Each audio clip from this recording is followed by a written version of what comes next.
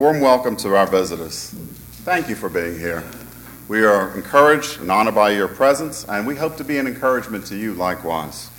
If you have a minute or two after service to stick around, we'd love to get to meet you and chat with you.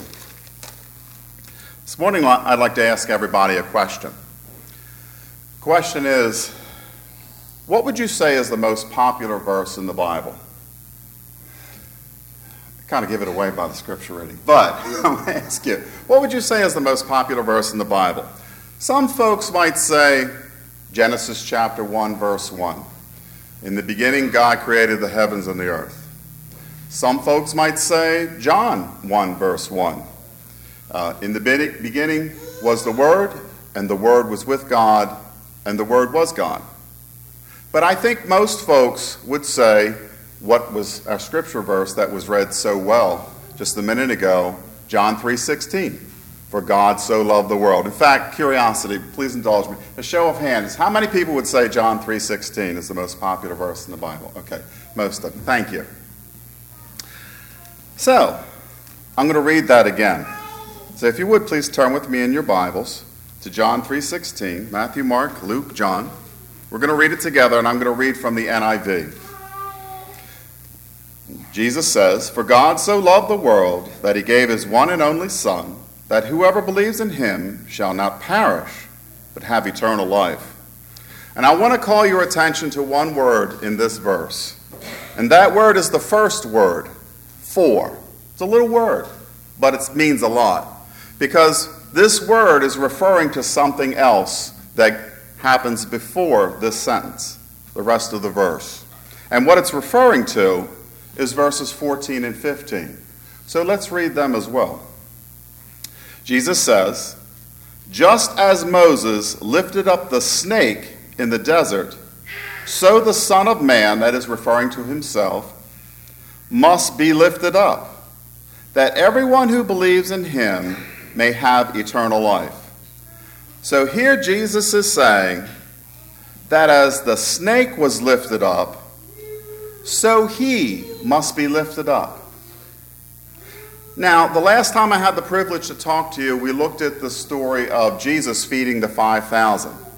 And I recommended to you a method to look at stories and analogies in the Bible. 3-step method. 1, ask why. 2, to simplify. And 3, to compare. Ask why. That's an attitude as well as a technique. It's, why is this? Have you ever glossed over a passage in the Bible and there was a lot there and you just kind of glossed over it? I know I have. Guilty. And it's something to think about, to dwell about during the day and the night and during the week, and to ask God, Lord, why is this? Not that we'll understand everything or be given all answers, but that we'll be constantly pondering and meditating on the Word of God. Why? Here I would say that very question. It seems like Jesus is comparing himself to a snake. Why? Why is that? Well, in order to understand this, we need to look at the very story of Moses lifting up the snake in the desert. And we can do that in the Old Testament, in the book of Numbers. So if you would, please turn with me. Genesis, Exodus, Leviticus, Numbers, Deuteronomy. If you're in Deuteronomy, go back one book to the left, to the book of Numbers. We're going to look at chapter 21 in Numbers. And we're going to start our reading in verse 4. Now the background here is that the Israelites, the Jews, were slaves in Egypt, and they were brought out of their slavery in Egypt with Moses, and they are journeying through the desert on foot to the promised land. Now you can imagine the problems that occur when you're walking through a desert. The desert heat, the lack of food, the lack of water. And we're going to see that as we read this story, starting in verse 4. It says, They, that is the Jews, traveled from Mount Hor along the route to the Red Sea, to go around Edom. But the people grew impatient on the way. They spoke against God and against Moses and said, Why have you brought us up out of Egypt to die in the desert? There is no bread. There is no water. And we detest this miserable food. That miserable food, by the way, is the manna that fell from heaven, given from God. Then the Lord sent venomous snakes among them. They bit the people, and many Israelites died. The people came to Moses and said, "We sinned when we spoke against the Lord and against you. Pray that the Lord will take the snakes away from us." So Moses prayed for the people. The Lord said to Moses, "Make a snake and put it up on a pole. Anyone who is bitten can look at it and live." So Moses made a bronze snake and put it up on a pole. Then when anyone was bitten by a snake and looked at the bronze snake, he lived. And there we have the story of Moses lifting up the snake in the desert. But if we stop there, we're really not going to understand and appreciate what this story is all about. Step 2, we're going to simplify. We're going to go back and reread this story, and we're going to simplify these passages. We're going to take some parts of this, and we're going to make them as simple and as basic and as generic as possible to see their meaning underneath. So let's go back and look at verses 4 and 5. They traveled from Mount Hor along the route to the Red Sea to go around Edom. But the people grew impatient on the way. They spoke against God and against Moses and said, "Why have you brought us up out of Egypt to die in the desert? There is no bread, there is no water, and we detest this miserable food." Simplified. People sinned. I said it was simplified. Let's make it easy. People sinned. That's what happened here. Verse 6. Then the Lord sent venomous snakes among them. They bit the people, and many Israelites died. Simplified, the Lord punishes sin. There's also another part of this. The people who sinned were harmed by a snake. The people who sinned were harmed by a snake. Verse 7. The people came to Moses and said, "We sinned when we spoke against the Lord and against you." We'll simplify that, and we see that the people confessed their sins. They confessed their sins, their wrongs. Let's look at the second half of verse 7. Pray that the Lord will take the snakes away from us. So Moses prayed for the people. Now, here, this is an important point. Who was Moses? I know he was a man. He was a Jewish man. He was important among God's people. Here's who Moses is for the important part of this story. If you would, put your finger here or mark this passage and turn with me over to Exodus, 2 books to the left. And we're going to look in Exodus chapter 3 and the account of the burning bush. And we're going to see who Moses is. In Exodus 3, in verse 9, God is speaking to Moses, and he says, "And now the cry of the Israelites has reached me," because the Israelites are in their slavery in Egypt. "And I have seen the way the Egyptians are oppressing them. So now, go. I am sending you to Pharaoh to bring my people, the Israelites, out of Egypt." Who is Moses? Moses is God's appointed leader. He is God's appointed leader to lead his people. Okay? Let's go back to Numbers chapter 21. So what happened here, to simplify this, is that God's appointed leader interceded for his people. God's appointed leader interceded for his people. Let's look at verse 8. The Lord said to Moses, "Make a snake and put it up on a pole. Anyone who is bitten can look at it and live." Now, again, the question, this is continual throughout. Why? Why this? Think about this. I'm not the camping type. If I suppose I go camping and it would be by invitation only, and I was dumb enough to accept the invitation, okay? We're in the middle of the desert, the middle of nowhere in the wilderness, and I'm bitten by a snake. And my friend who invited me takes me to the emergency room, tells the doctor he's been bitten by a poisonous snake. And the doctor says, "No problem. Make you a statue of a snake and put the eye on it, and you'll be good to go. Now, no doubt you're going to be like me. You're going to be highly skeptical of this remedy. Blue Cross Blue Shield might pay for aromatherapy, might pay for a dog psychiatrist. Blue Cross Blue Shield ain't paying for this. It's ridiculous. Why would God do that? We're going to find out why in short order. But needless to say, it's ridiculous, but it worked. Look at verse 9. So Moses made a bronze snake and put it up on a pole. Then when anyone was bitten by a snake and looked at the bronze snake, he lived. We simplify this, break this down to its very basic core. And we see that the Lord gave his leader a task, and the leader finished his task. He finished his work. The result of that task was not a statue. The result of that task was that a snake was on a pole.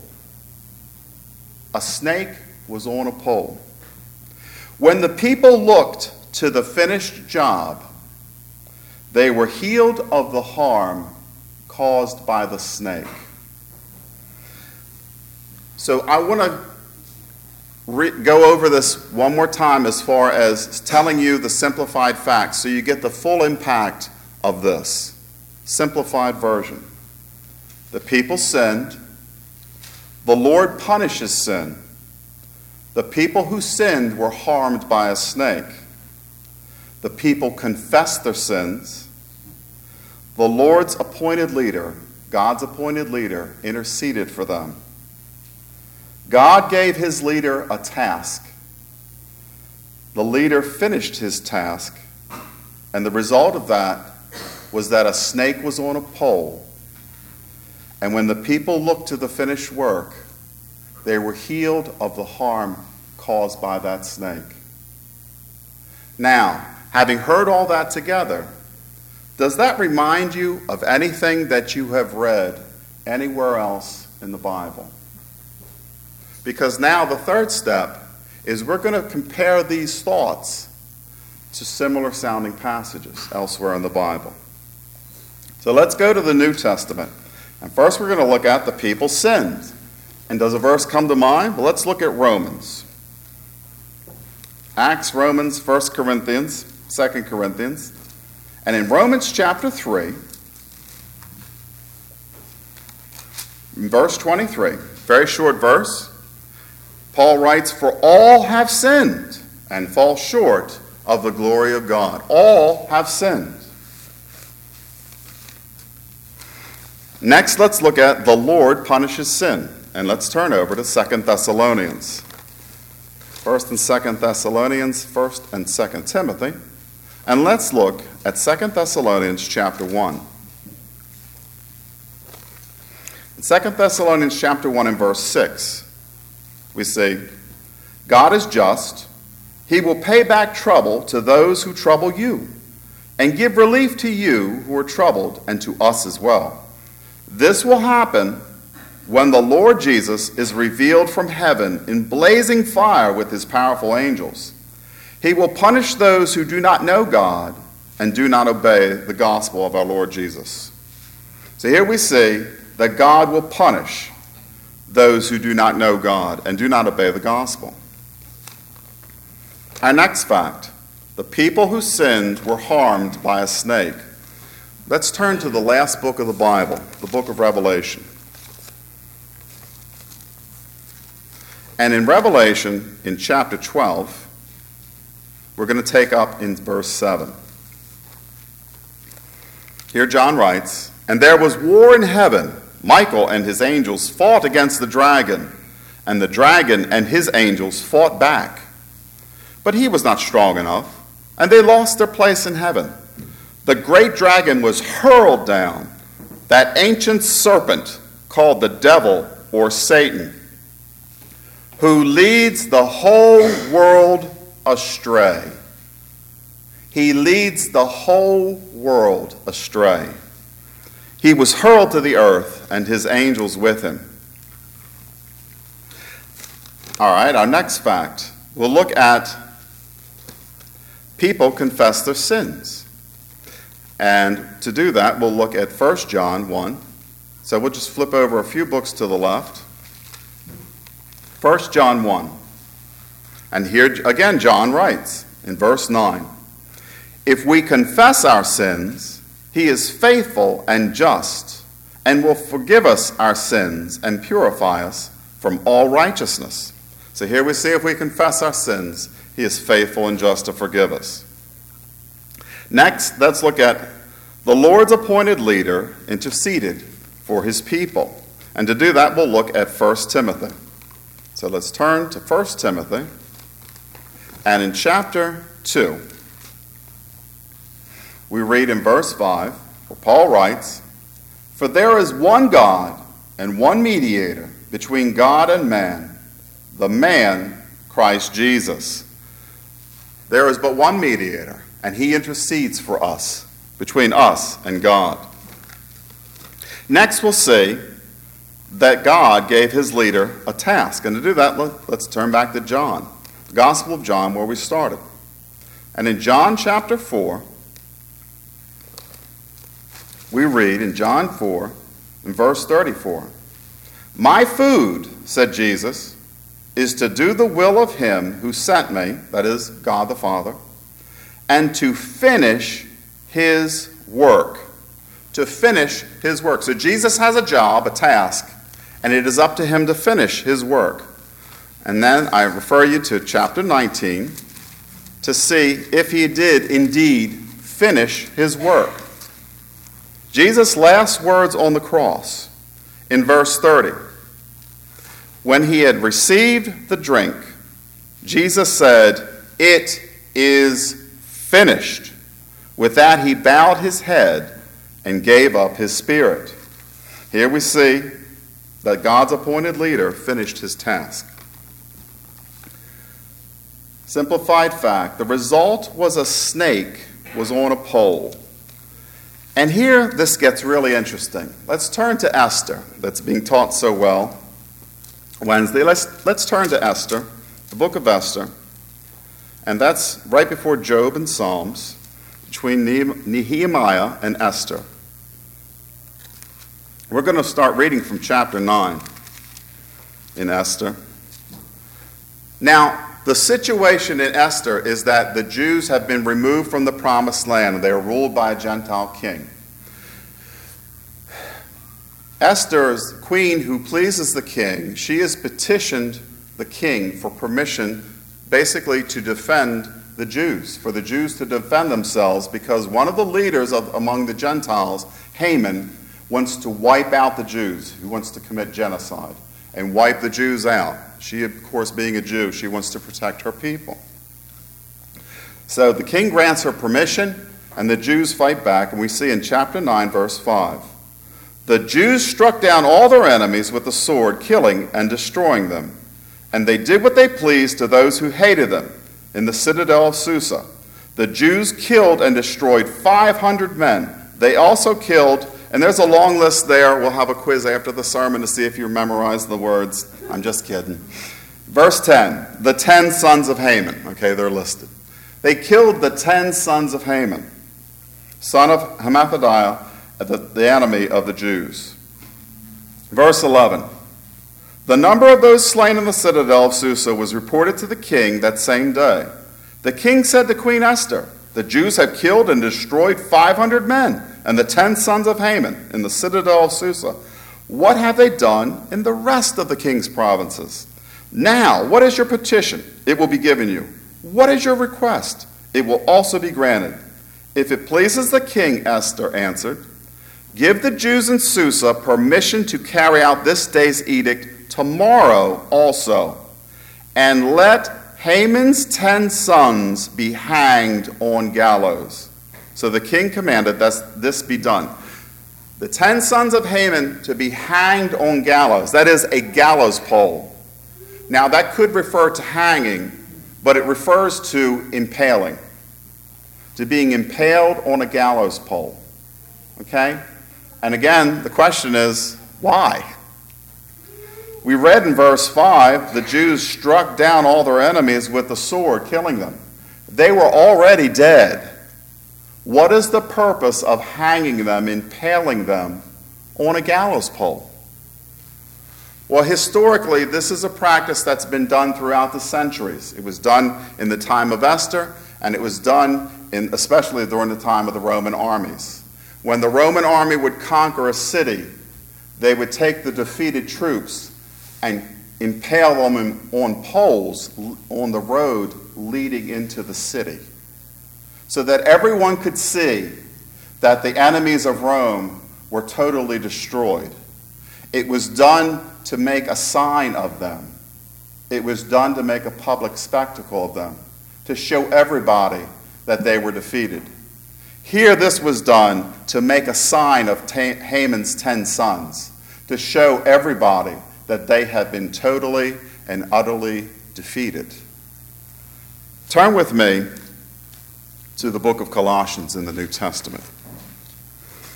Galatians, Ephesians, Philippians, Colossians. And in Colossians chapter 2, in verse 13, we're going to see how a snake was on a pole. When you were dead in your sins and in the uncircumcision of your flesh, God made you alive with Christ. He forgave us all our sins, having canceled the written code with its regulations, and that is referring to the Old Testament, the law of Moses, that was against us and that stood opposed to us. He took it away, nailing it to the cross. Verse 15, and having disarmed the powers and authorities, all powers, all authorities, he made a public spectacle of them, triumphing over them by the cross. Jesus Christ, God's appointed leader, when he finished the work that God gave him, the result was that a snake was on a pole. That is, that old serpent, the devil, who harmed the whole world, was totally and utterly defeated. He was made a public spectacle so that everybody, the whole world, can see that he is defeated and that Jesus Christ is conquerors. And we are conquerors with him.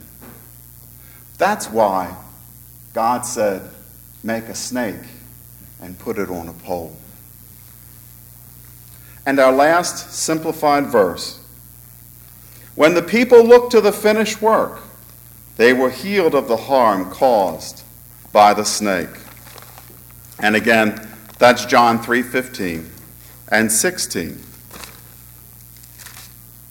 That everyone who believes in him may have eternal life.